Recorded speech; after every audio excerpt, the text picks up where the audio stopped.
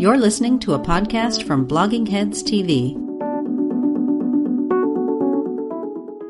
Hi, welcome to Blogging Heads TV. I'm Aryeh Cohen-Wade, and this is Culturally Determined. And my guest today is Michael Sweeney. Michael, could you introduce yourself? My name is Michael Sweeney. I'm a film and television editor, and And Game of Thrones fan, because that's Game of Thrones fan. That's the more important part. That's the topic we're going to be discussing. So, longtime viewers will remember that we did an episode after the finale of the previous season of Game of Thrones. I went back and checked. That was in August 2017, so that was a long time ago. Rex Tillerson was still Secretary of State. It was different world, basically. But we talked about, the end of season 7, and people can go back and check that out. I'll put a link below. But we're taping this. It is almost 11 o'clock Eastern time, soon after watching the first episode of the final season of Game of Thrones.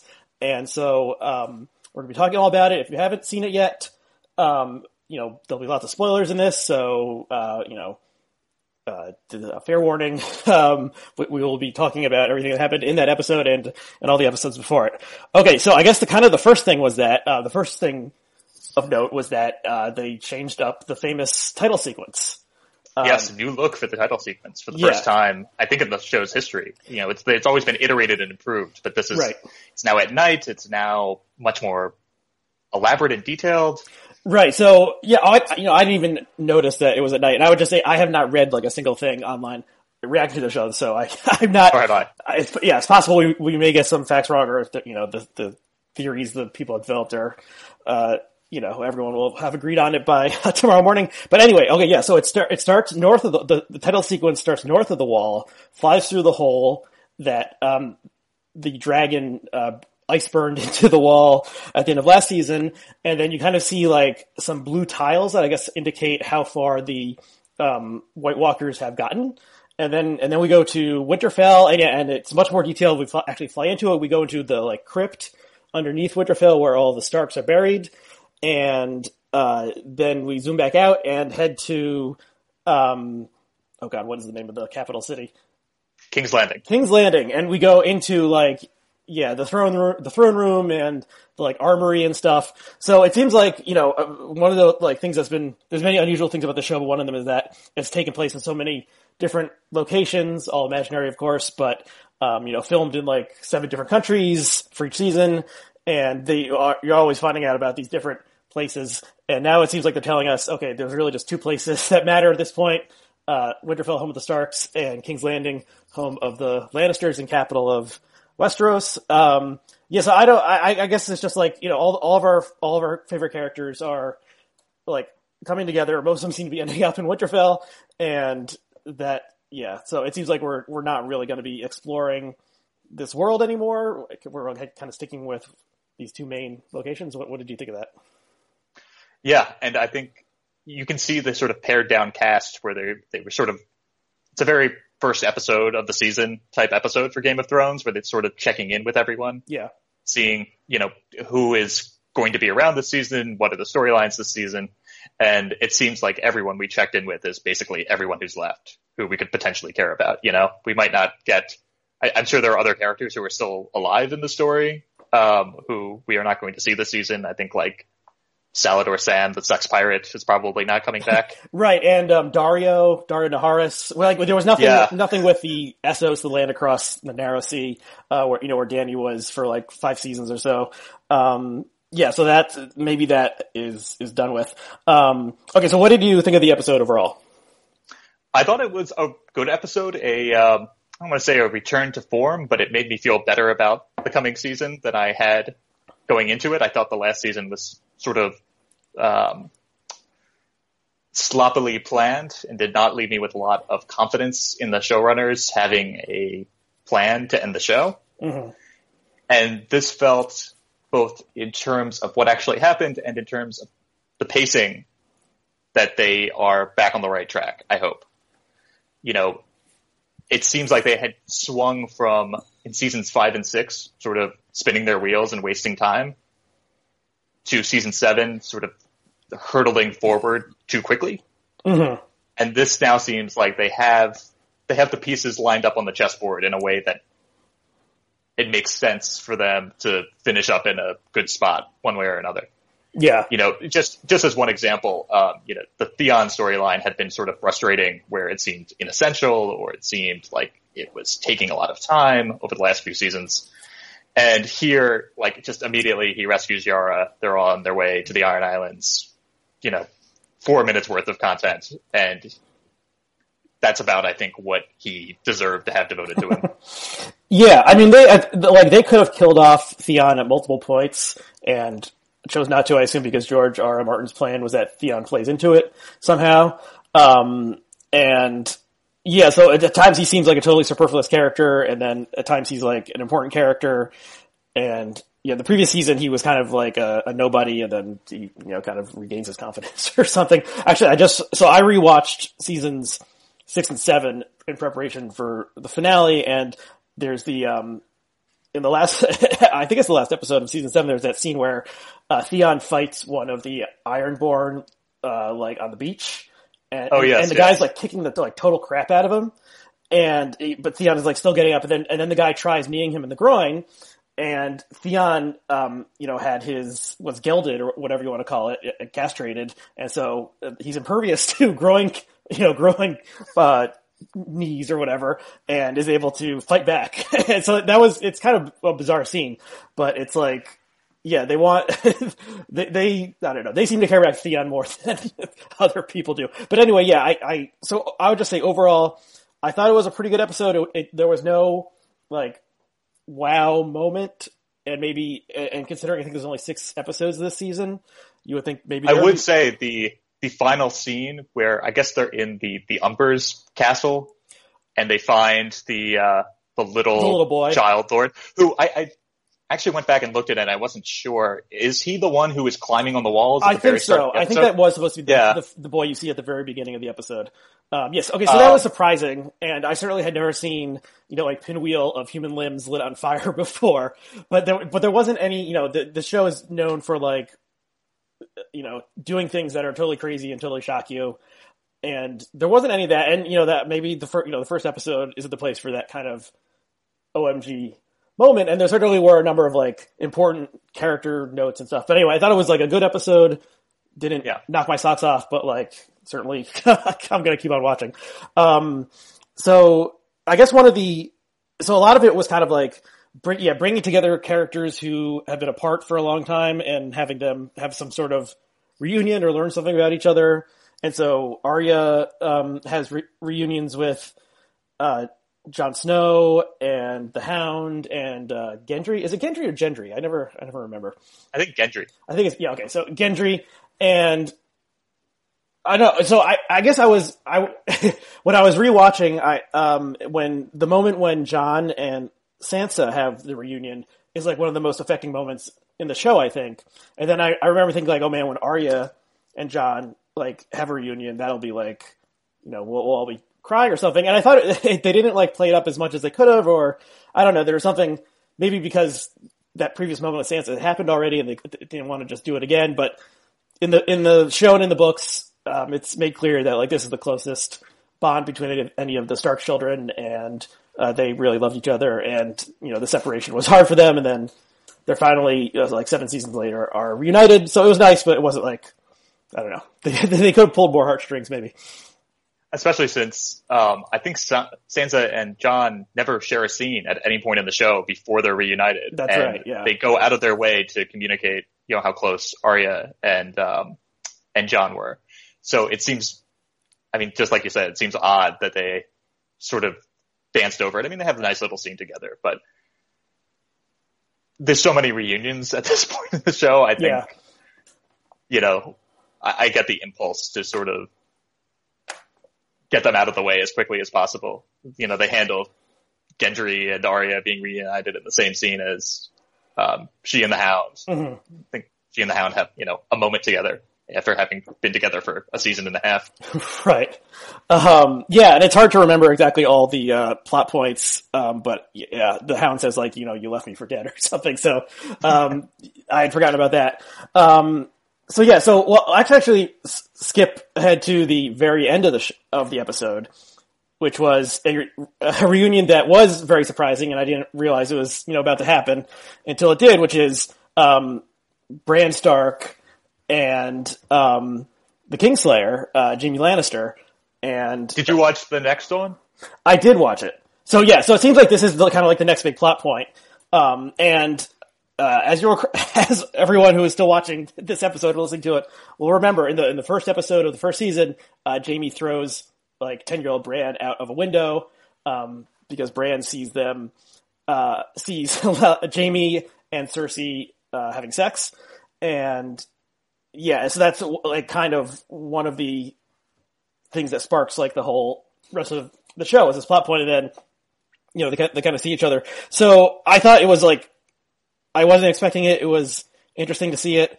But also just from the next on, it's kind of are we going to get sidetracked into the trial of Jaime Lannister when the 500,000 White Walkers are heading our way? Yeah, it seems like that would be a waste of time at this point in the show. I did have an idea that something they've sort of planted the idea for is, I think this is a sort of well-established fan theory that Daenerys would sort of be the Mad King of, her own. She has whatever the Mad King had, and would maybe be eliminated in the same way. And they've teased that with her burning the Tarleys alive. And you can kind of, if they were to eliminate her, a interesting way to do it would be for Tyrion to kill her. And they've already teased that too. Remember, I think when Tyrion is in jail for killing Joffrey, they say, the Kingslayer brothers, it has a nice ring to it, doesn't it? Okay. Yeah. So, I mean, I'm not really sure where they're going with this. It would seem to be a waste of time to do this to kill Jaime, or to just have a plot where Jaime is somehow exonerated or whatever. But if it's part of a larger arc that would kill Daenerys or kill Tyrion, you could kind of see it going in that direction. I don't know. Yeah, and I was confused too as to what exactly they're planning to do with this. Yeah, so there was also, that reminds me that there was a long-standing fan theory that Tyrion was actually a Targaryen as well, and that Tyrion would, in addition to Jon and Dany, Tyrion would ride the third dragon. The third dragon was killed and is an ice zombie now, so I guess they're not going in that direction. But I guess there were the super fans had found hints of that in the book and stuff. So I don't know. I mean, it would be par for the course for the show to invest all of our emotional energy into Dany and then show that actually she would be a bad ruler as well. And that there can't really be such a thing as a good king. The evidence for her being a good queen is sort of thin, in her record. She did a good job of conquering stuff in Essos, but sort of a disaster that she left behind. Yeah, she freed the slaves, which was good, I guess, but it didn't help her position to do that. And yeah, is there, in this world, is there such a thing as a just and fair and true king who, does good for the people? It kind of doesn't seem like it. And the characters who are the do-gooders often meet bad fates. Ned Stark being the prime example. He always did the right thing and told the truth, and he got executed. And then Jon Snow is kind of his spiritual heir, even though we know now he's not the literal heir. He tries to do the right thing, and he got stabbed to death by his mates in the Night's Watch, only to be resurrected. So it's kind of can you do justice and still keep control of this world where people will stab you in the back, literally. And they seem to be setting up sort of a reprise of Jon at the Night's Watch, where, the North is not comfortable with him not being the king and him bending the knee to Daenerys. And, it would be silly to just redo the same beats of that story. So it seems like they would go in a different direction with it, especially with Jon now knowing his own ancestry. Yeah, and the people who have been proclaimed king of the North by acclamation, like, it hasn't like ended well for them. So what did you think of the Euron Greyjoy Cersei Lannister plotline? It's also a little difficult to know what's supposed to be happening with that. I guess, there's an element of trying to make Euron more important, or there's also Euron actually, there's this sort of, I felt it was almost like breaking the fourth wall where he is talking to captured Yara, and Euron says, if I kill you, who can I talk to? This sort of recognition that there's like no characters left in King's Landing and in that section of the storyline. Like it's really just like them and Qyburn, and they just sent Bronn away. Yeah, that's true. There's the mountain, but he doesn't say anything since he got turned into, since he got like resurrected. So everyone else seems to have abandoned her. I think it is, I don't know, it's, this character was like kind of teased in the books for a while. It doesn't appear in the books as far as I know, but they talk about him being this like crazy character. Yeah. And then I think the guy sort of a legendary force in the books that is discussed but doesn't appear, correct? Yeah, he's like the greatest pirate ever, essentially. And I think the guy does like a good job as like an over the top performance of this guy. And I think the only place I can say this is on Blogging Heads. He kind of looks like Michael Brendan Doherty. If you, or at least the facial hair features that Michael Brendan Doherty used to have. Our Blogging Heads fans will maybe recognize that. But anyway, yeah. So it's, I don't know. It's, like, why is he, like, what role is he really playing? I guess they came up with the idea that they would need, like, a navy for this, like, to work. And that's why the character is being kept around. But yeah, hopefully he will play some more role than just being this, like, crazy guy and he has sex with Cersei and then he leaves. It is strange. I'm sure you noticed, but there was sort of a clumsy introduction of the one new character we get in the episode, besides the late child Lord Umber, was Captain Strickland, I think, who is the head of the Golden Company. Yes, the like mercenary army, yeah. Yeah, and so they sort of heavy-handedly introduce him, where first he's standing next to Euron on the bow of the ship in kind of an equal position to him, and you're like, well, who's that guy? And then they're like, oh, hello, Captain Strickland, and introducing his name, and he doesn't do anything in the episode, but it's like sort of puzzling as to where that's going also. Yeah, I mean, I guess it's that it's unclear what Cersei wants to do at this point. Does she just want to defend the lands that she currently has, or is she going to try to like mess things up, or does she want like protection? Like, she doesn't seem very concerned about the White Walkers, and so I guguess she doesn't seem to want like protection from them. So yeah, it's unclear what her strategy is, and she often like her strategy isn't great. Like she blew up the Sept of Baelor and caused her son to kill himself. So yeah, she does too much and isn't like a grand strategist. But yeah, it is. It is. She reminds me of someone from the real world, unfortunately, who seems to be constantly making insane blunders and yet somehow holds on to power. I don't know who you could be referring to, but we have to remember that these characters were created like in the mid-90s. So yeah, I think the Trump aspect, thinking about it, is how would Trump fit into this world? I mean, he is like kind of he's kind of a bombastic character, and kind of like I guess he reminds me a little bit of Robert Baratheon if you remove like the fighting, the ability to be like a really good fighter 20 years ago. Right.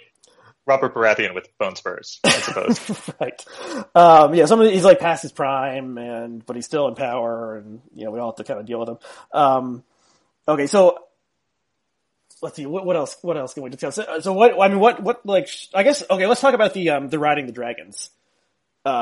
Which I guess it was just like, it shows, it's long been speculated that Jon would ride a dragon, and then we know he's a Targaryen, so they're the only ones who can ride the dragon. It certainly looked cool. Like it was exciting to watch, and if it was, if it was in a movie, it would have been, it was movie quality special effects and so forth. But yeah, it's also like another thing where it's like, okay, guys, like we're kind of like time pressure here. Why are we messing around? Both like why are the creators of the show messing around with this, and why are the characters deciding that now's the time to like play around and go for a ride on the dragons? Yeah, it seems a little unsafe, like maybe there needs to be a seatbelt or something on the dragons. I don't know. I had written down, you said it was like a movie. The thing that it sort of jumped out at me as reminding me of is the dogfight scene in Independence Day, of all things, with the dragons dipping into the canyon like that.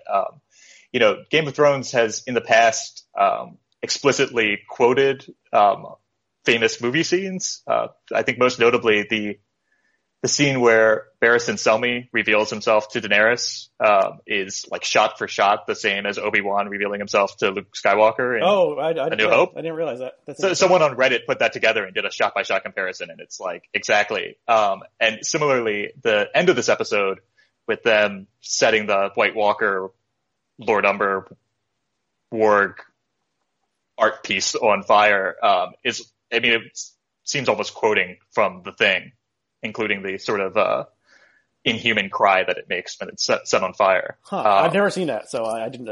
You should see it. It's a fantastic movie. Is it the John Carpenter version? The John Carpenter thing, yeah. Yeah, I'll put it in the queue. It's set in Antarctica, which was also something that I think this setting recalled. But if you watch them side by side, I would imagine that this is almost an explicit quote from The Thing. It really is just very evocative of that. Mm-hmm. So I was glad to see that, our friends Beric Dondarrion and Tormund did not die at the end of last season. It was left thank God. It was left ambiguous. Tormund is my wife's, favorite character, or at least the one she most likes to walk around. And I actually I don't know why, but I like Beric a lot. I like the actor and the way, like, whatever his accent is very pleasing. And, it's just kind of... They haven't had a lot for him to do, but I agree with you. I like the performance a lot. Yeah, and so... he's managed to imbue a sort of empty character with a memorable aspect, I think, through the performance. Yeah, and then it's like the question that was raised in the last season was like why this character has been like brought back to life 6 times. Is there some reason for this or not? And I think that's related to like the larger thing about in this universe, who is is there really a Lord of Light? Is there a true religion? Is there some kind of plan unfolding, or is it all just kind of randomness? And, if the followers of the Lord of Light are shown to have actual magical powers and can bring people back to life and see the future and stuff, whereas the followers of the 7 gods don't seem to have any access to like supernatural ability or anything. But the followers of the old gods also seem like there was some kind of power in the old gods, and like the trees seem to have some mystical power. So yeah. It seems like all of the religions are real except for the 7, in some sense, where there is like a real power that is invoked by every one of the religions in the show, except for the dominant religion of Westeros. Yeah, and it's it's hard to know exactly what aligns with what, but like, you could say the old gods are kind of like a primitive polytheism where, like there's a river god and a sky god and a tree god. And then the 7 are maybe more like the Roman gods or something. And then the Lord of Light is like Christianity or Judaism, like a monotheism. And it's, especially the aspect of, I think people compare the Roman gods to Christianity. One of the different features is that Christianity is like exclusive, where you say there's not only is there only this one God, but it's forbidden to worship any of the other gods. Whereas the Roman gods were a little more ecumenical and willing to tolerate the existence of other gods. They would conquer a new territory and it would be fine for them to be worshiping these old gods. And they would like kind of adopt, like bring in. Yeah, but then at other times, sorry, go ahead. Sorry, go ahead. Oh, it's just like at other times the 7 seems kind of like, Catholicism, and the Lord of Light seems like Protestantism. Right. Kind of like, cutting off all the like established church kind of stuff and just having it being like a personal connection between the person and the Almighty. So yeah, I don't know I don't think it's a 1-to-1 correspondence, but it will be interesting to see if that plays out. if the prince who was promised, they haven't mentioned that in a while, if that ever comes to anything. Yeah, we mentioned that there was kind of no missing characters that we care about from this episode, but the one character who is sort of conspicuously missing, now that I think about it, is Melisandre, who is still out there. I guess she was exiled last season, right? Yeah, she left. Yeah, I think she was at Winterfell, and she left and said, I think she said something like, "I'm going to die in Westeros," like, or something along those lines. Like she foresaw her death is going to happen in Westeros. So she's not like heading back to the east, which is where the religion of the Lord of Light originated. So yeah, were there any other major characters who they passed over? Brienne is not in the episode. I think you see her sitting there, but I don't think she might not even have a line. Yeah, Brienne and what's her squire's name again? Pod. They're sort of a team. Yes, Pod. I think they don't really do anything in this episode, but they're like hanging out there. They're around. Right. Okay, so let's talk about how we think this crazy show might end. Do you have a personal theory that you are holding on to? No good theories at this point, and I think after a couple of days of thinking about this, or more accurately listening to people who are talking about the show and their theories, it might be more clear. The only thing I could think of is that they really seem to have, over the years, teased a lot of, hey, there's like all these passages you can escape from Winterfell from. The White Walkers can't cross water, we know. Mm-hmm. And there's even a line between Theon and Yara where they talk about, hey, if Winterfell falls, they can come to the Iron Islands if we reconquer them. It seems like maybe they're setting it up to lose the Battle of Winterfell. Mm-hmm. And I don't know exactly what that would look like in terms of, like, do the dragons survive? Which characters survive? But then, the White Walkers would be facing down Cersei and presumably kill her before whatever the denouement of the show would end up being. Mm-hmm. Yeah, I mean, so there's all these, there's tons of fan theories, and some, there's, in the books especially, there's all these like prophecies and people, trying to line things up with the prophecies. And so that's the idea that like either Dany or Jon is like, the savior figure, who will like redeem humanity or something along those lines. This is not an original theory to me, but the one that makes the most sense in how the show has transpired is that the White Walkers, win and kill everyone. And I think like, I don't know if Martin has said this explicitly, but one possible metaphor for the White Walkers is climate change. And it's this looming threat that we are ignoring with our petty concerns. But it's like the real thing that's actually threatening humanity. And at this point, it kind of seems like humanity is not doing a good job banding together to fight the looming threat. And so having all of our beloved heroes and villains get wiped out, and then it's just like a land of ice. And I don't know if the Ice King would sit on the Iron Throne or what. But I think that they certainly deserve it more than anyone else on the show. I mean, everyone else seems like they deserve to lose at this point. Yeah, I mean, the Ice King hasn't really played a wrong hand yet. He's doing a pretty good job. And it's unclear how many White Walkers there actually are. They only ever show a couple, like less than 10 at one time. So I don't know if there's a ton of them. And it's unclear why they want to conquer land. Like they don't seem to. They're not human. They don't seem to have any like desires. And so it does seem like they're kind of an impersonal force, like climate change or something that is threatening everyone. And if I had to, I don't know if they'll do it. I think that would be a good ending. And yeah, I don't know what else would be. I mean, ending seems like a super happy ending seems unlikely. Like Jon and Dany married to each other and sitting side by side, like that's the obvious happy ending. And I don't think they're going to do that. It wouldn't feel like it would be in the spirit of the show for it to end like that. Certainly in terms of what George R. R. Martin intended, it would be something that straightforward. I think would be. I don't know. It would feel like a betrayal of the show's themes and the show's attitude. I heard a fan theory, and again, I haven't read the books. I should have prefaced that. I'm a show watcher only. But based on stuff in the books, I think that the Starks buried under Winterfell in the crypts will somehow be instrumental in either defeating the White Walkers or be part of the White Walker army. But they've certainly spent like a lot of time on the crypts and the fact that all the Starks are buried there. And they're sort of cryptic, there always must be a Stark in Winterfell. But no pun intended. Why exactly? Yeah. Right. And, this idea, I mean, even on the show, they put a lot of significance on the fact that like Ned Stark's remains are returned to Winterfell. Yeah.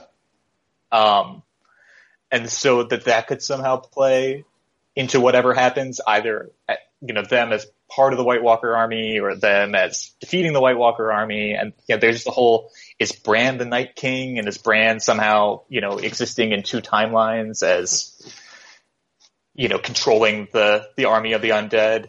I'm not sure exactly what to make of all of that, but there seems to be a lot of, if you want to be, doing the fan theory, conspiracy theory, connecting the threads, there's a lot of threads there in terms of stuff that's in the show that seems to be sort of hanging loose.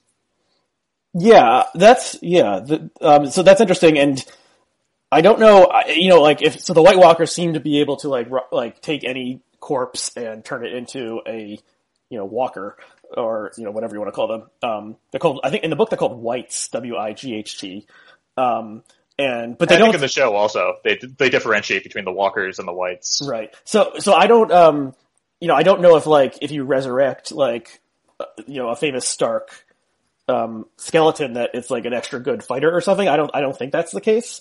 So I don't know, but you're right. They do. Or that the Starks would have some sort of magical power that would be imbued in defeating the White Walkers. Because we know a Stark in the past of the show was the one who built the wall, which seems to have some sort of magic connected to it. Yeah, so there's this fan theory that Bran is the Night King, like he somehow travels back in time and becomes the Night King. I didn't entirely ever understand that. There's also a theory that Bran is the same as Brick. It seems partially based on the fact that like the actors resemble each other, which seems like a sort of weak. Yeah, that's weird. I don't know how they could pull that off. There's also like the Stark who built the wall is called Bran the Builder, I think. Right. So maybe he does that or something. Or I just saw someone tweeting that, Bran could just, like, it's shown that he's able to affect, when he travels back in time, he's able to affect events in some way. And so if he travels back in time and prevents the White Walkers from being created, then that would, they would evaporate or something like that. Yeah. So yeah, that's a possibility. The mechanics of how that works with Hodor is the time we've seen that happen. And I guess, people in the Ned Stark flashback where he's at the Tower of Joy, he hears a voice that's Bran or something. Right. But it's unclear if that's, Bran can affirmatively choose to go back in time and change things, or if it's sort of a closed loop where he's participating in something that is fated to happen already. Yeah, that's always the thing with like time travel plot lines. If you think about it too hard, it kind of falls apart. And was right. it always meant? Was he always this thing was always gonna happen? So I don't know about that. And there hasn't been, except for those little times where like Bran, said something and the Ned Stark of the past turned around and looked. They haven't done any time travel, as far as I know, in the series. Which is always it's just kind of like, I don't know. If they want to like get out of the mess they've created for themselves, then like time travel would be one way to just escape this like knot of plot difficulties, I suppose. It all becomes a bad Star Trek: The Next Generation episode or something with various time paradoxes resolving the conflict. Right. So hopefully they don't do that. But. Well, the thing there, this show is ending, but I have a feeling this property is going to live on forever in the way Star Wars seems to have lived on forever. So I know there's at least one Game of Thrones spinoff in the works at HBO. I can't remember if it's either a prequel or a sequel. But Martin has written some books that are prequels. So there's material for that. And yeah, he created a totally like interesting world that, I'm sure you could continue telling stories about it for a long time to come. My fear, I think they wouldn't do this because it would be incredibly frustrating. My fear is that they would get to the end of the season and then be like, now stay tuned for the trilogy movie series to conclude the plot. Yeah, I don't think they're going to do that. I mean, the woman who plays Aryeh has dyed her hair pink. But then they could have just killed her character off, so she was free to dye her hair pink. Yeah, it kind of seems like all the actors are done with it, and they've done all these giant celebrations for the show. But I think they'll keep the IP going, and they could do just 20 years before, they could show the story of that is the plan for the spinoff, right? It's for that it would take place during Robert's Rebellion. Younger versions of the same characters. I'm not sure, but that's what I had read, but I'm not sure if that makes sense. They have some of those actors already that they cast for those flashback scenes, so they could do that. And I would keep on watching. Okay, is there anything else you want to say? Oh, well, why don't we just briefly? So I guess the big moment of the episode, which also takes place in the crypts, was Jon Snow finding out that he's actually the true king of Westeros, and finds out that his name is actually Aegon Targaryen, and that was a fan theory that went back for a long time and then turned out to be true, and we found out about it at the end of last season, and then Jon finally finds out about it, but he he doesn't want to rule Westeros, and what did you think of that scene? Yeah, it was sort of part and parcel with the compliment I gave towards the pacing, where you said it had been a fan theory for a long time, and it had been sort of common knowledge that it was true in the show long before the show had actually revealed it. Right. And it was it reminded me of on Arrested Development, where they would have all these really heavy-handed hints that Buster was the brother. Oscar. Right. It's oh, your grandfather's not here, or, right. Whatever. And it sort of began to feel like that on Game of Thrones. And it was, I give them credit for just being instead of when will Jon find out? How can we, draw this out as long as possible? It's just first episode, first conversation with Sam. It's hey, by the way, this is what's happening. Mm-hmm. And I don't know. I was thinking about, do they have a way to prove that beyond, Bran? I don't know. There's obviously no DNA testing in this world. Right. So I don't know. And do we know if Jon is immune to fire the same way Daenerys is? I was thinking about this, if he had ever been burned. That would be interesting to see. I don't know, but I'm sure they I'm guessing Martin had this all plotted out beforehand and would have told them. There is the scene where it's the first appearance of one of the zombies in season 1 or 2, and they have fire where they're fighting off the right. Night's Watch who turns into a zombie. But I don't know. And then it's is Daenerys immune to fire because she is the mother of dragons and there's something super special about her, or is it just that she's a Targaryen? That's unclear. And she's not immune to fire in the books, is my understanding. That this was an invention for the show, that she has this. I've read the books. I can't remember that, actually. I mean, the scene, as I recall, the scene where she, where the eggs hatch at the very end of the first season that's similar, in that way. But they never, the scene where she, sets the, house of the, Khals on fire and right. walks out, that is not, they didn't get to that point in the books. So, I don't know about that. And I suppose we certainly know that her older brother was not immune to fire, since he is killed by the... That's true. He was definitely a Targaryen, and they were after he gets killed, they say something he was not a true dragon. Right. So, yeah. And then the other thing is that the Targaryens practice incest, and whereas Jon is half Stark, half Targaryen. So I mean, he is the true ice and fire combined, and the fans, came up with that a long time ago. So his role seems important. I don't know. My understanding is that Daenerys is not, her parents were not siblings. Oh, okay. That was further back in the Targaryen timeline. Yeah. I don't know. I need to pull up the wiki or something. This is, yeah, it's incredible how much detail is in this stuff. Yeah, so I don't know. Is there anything else you want to say about this episode or Game of Thrones in general before we sign off? Something I don't totally know how I feel about is there's like a series of running jokes in the show, and one of them is almost every time we see Bronn, he's like about to have sex and is interrupted. And it seems like this was an especially winking iteration of that.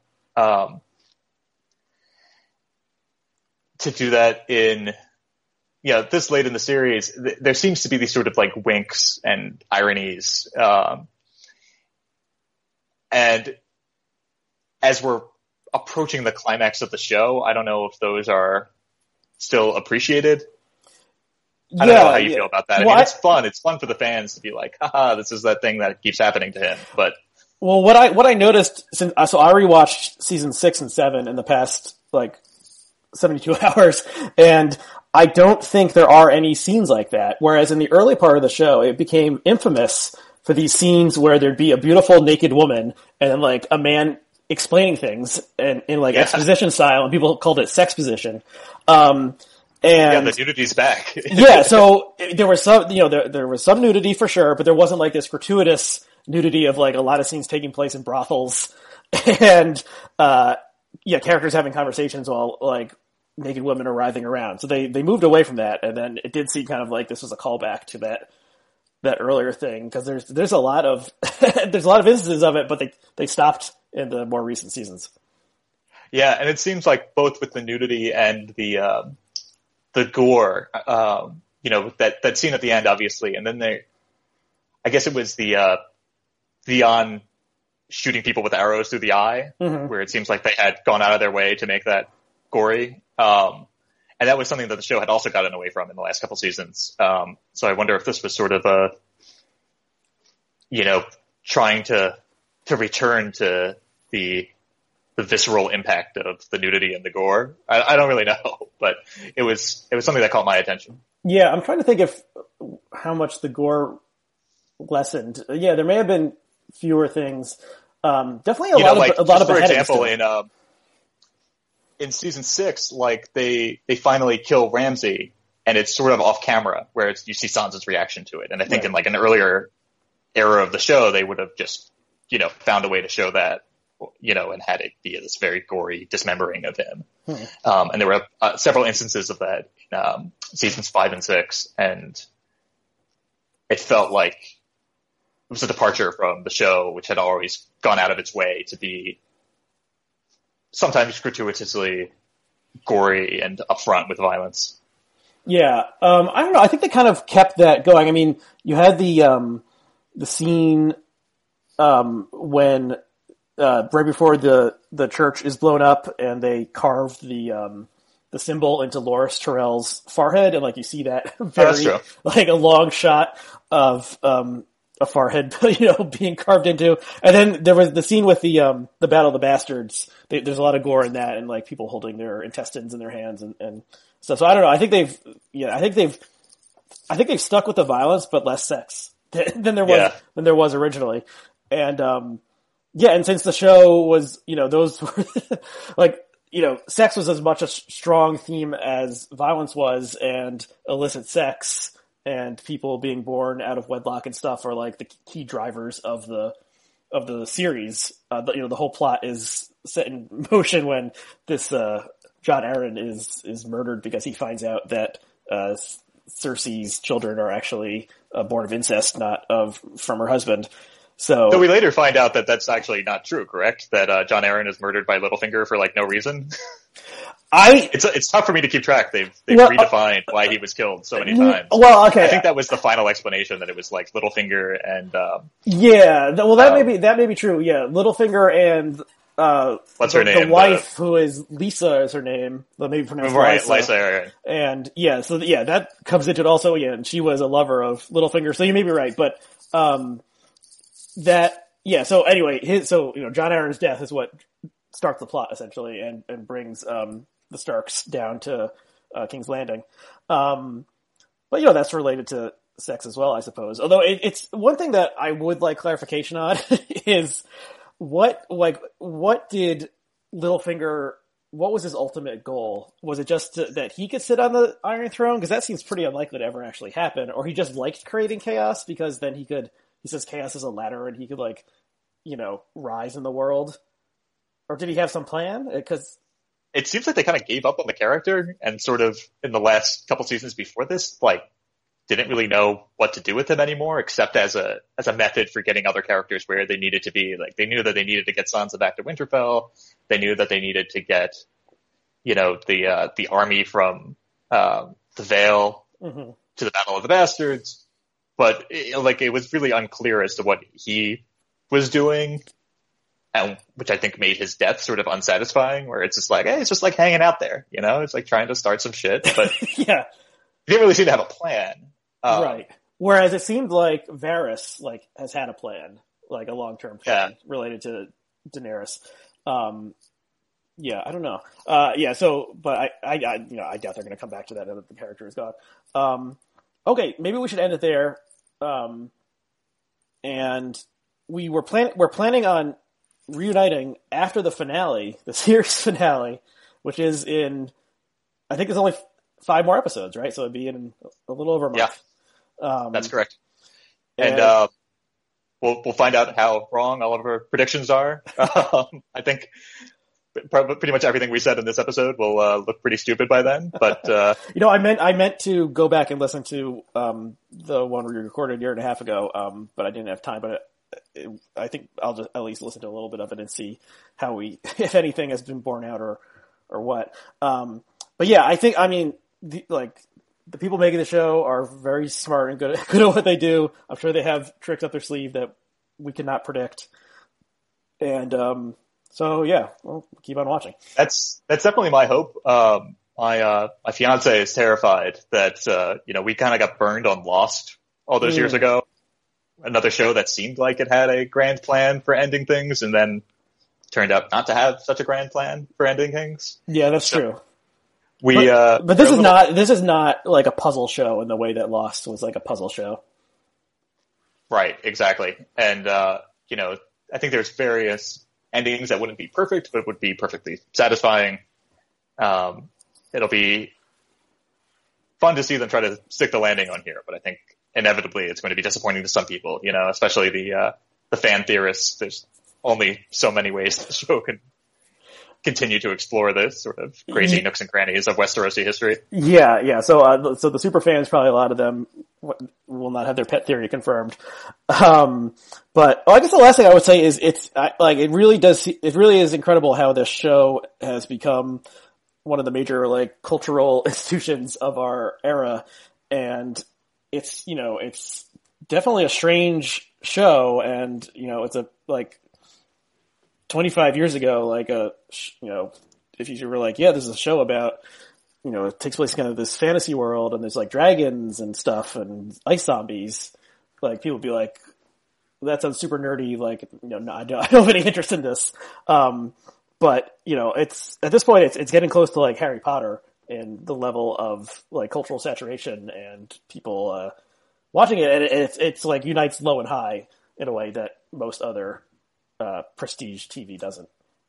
And it seems, I'm not the first one to make this observation, but it seems almost like it's the last of its kind in terms of being this mass market prestige television program that is appointment viewing for most of the country when it premieres, where now everything is streaming, everything comes out, Netflix will release a series all at once. Mm-hmm. That this might be the last time there's a show with this sort of mass appeal that, Sunday nights at 9, everyone is dropping whatever else they're doing to watch this.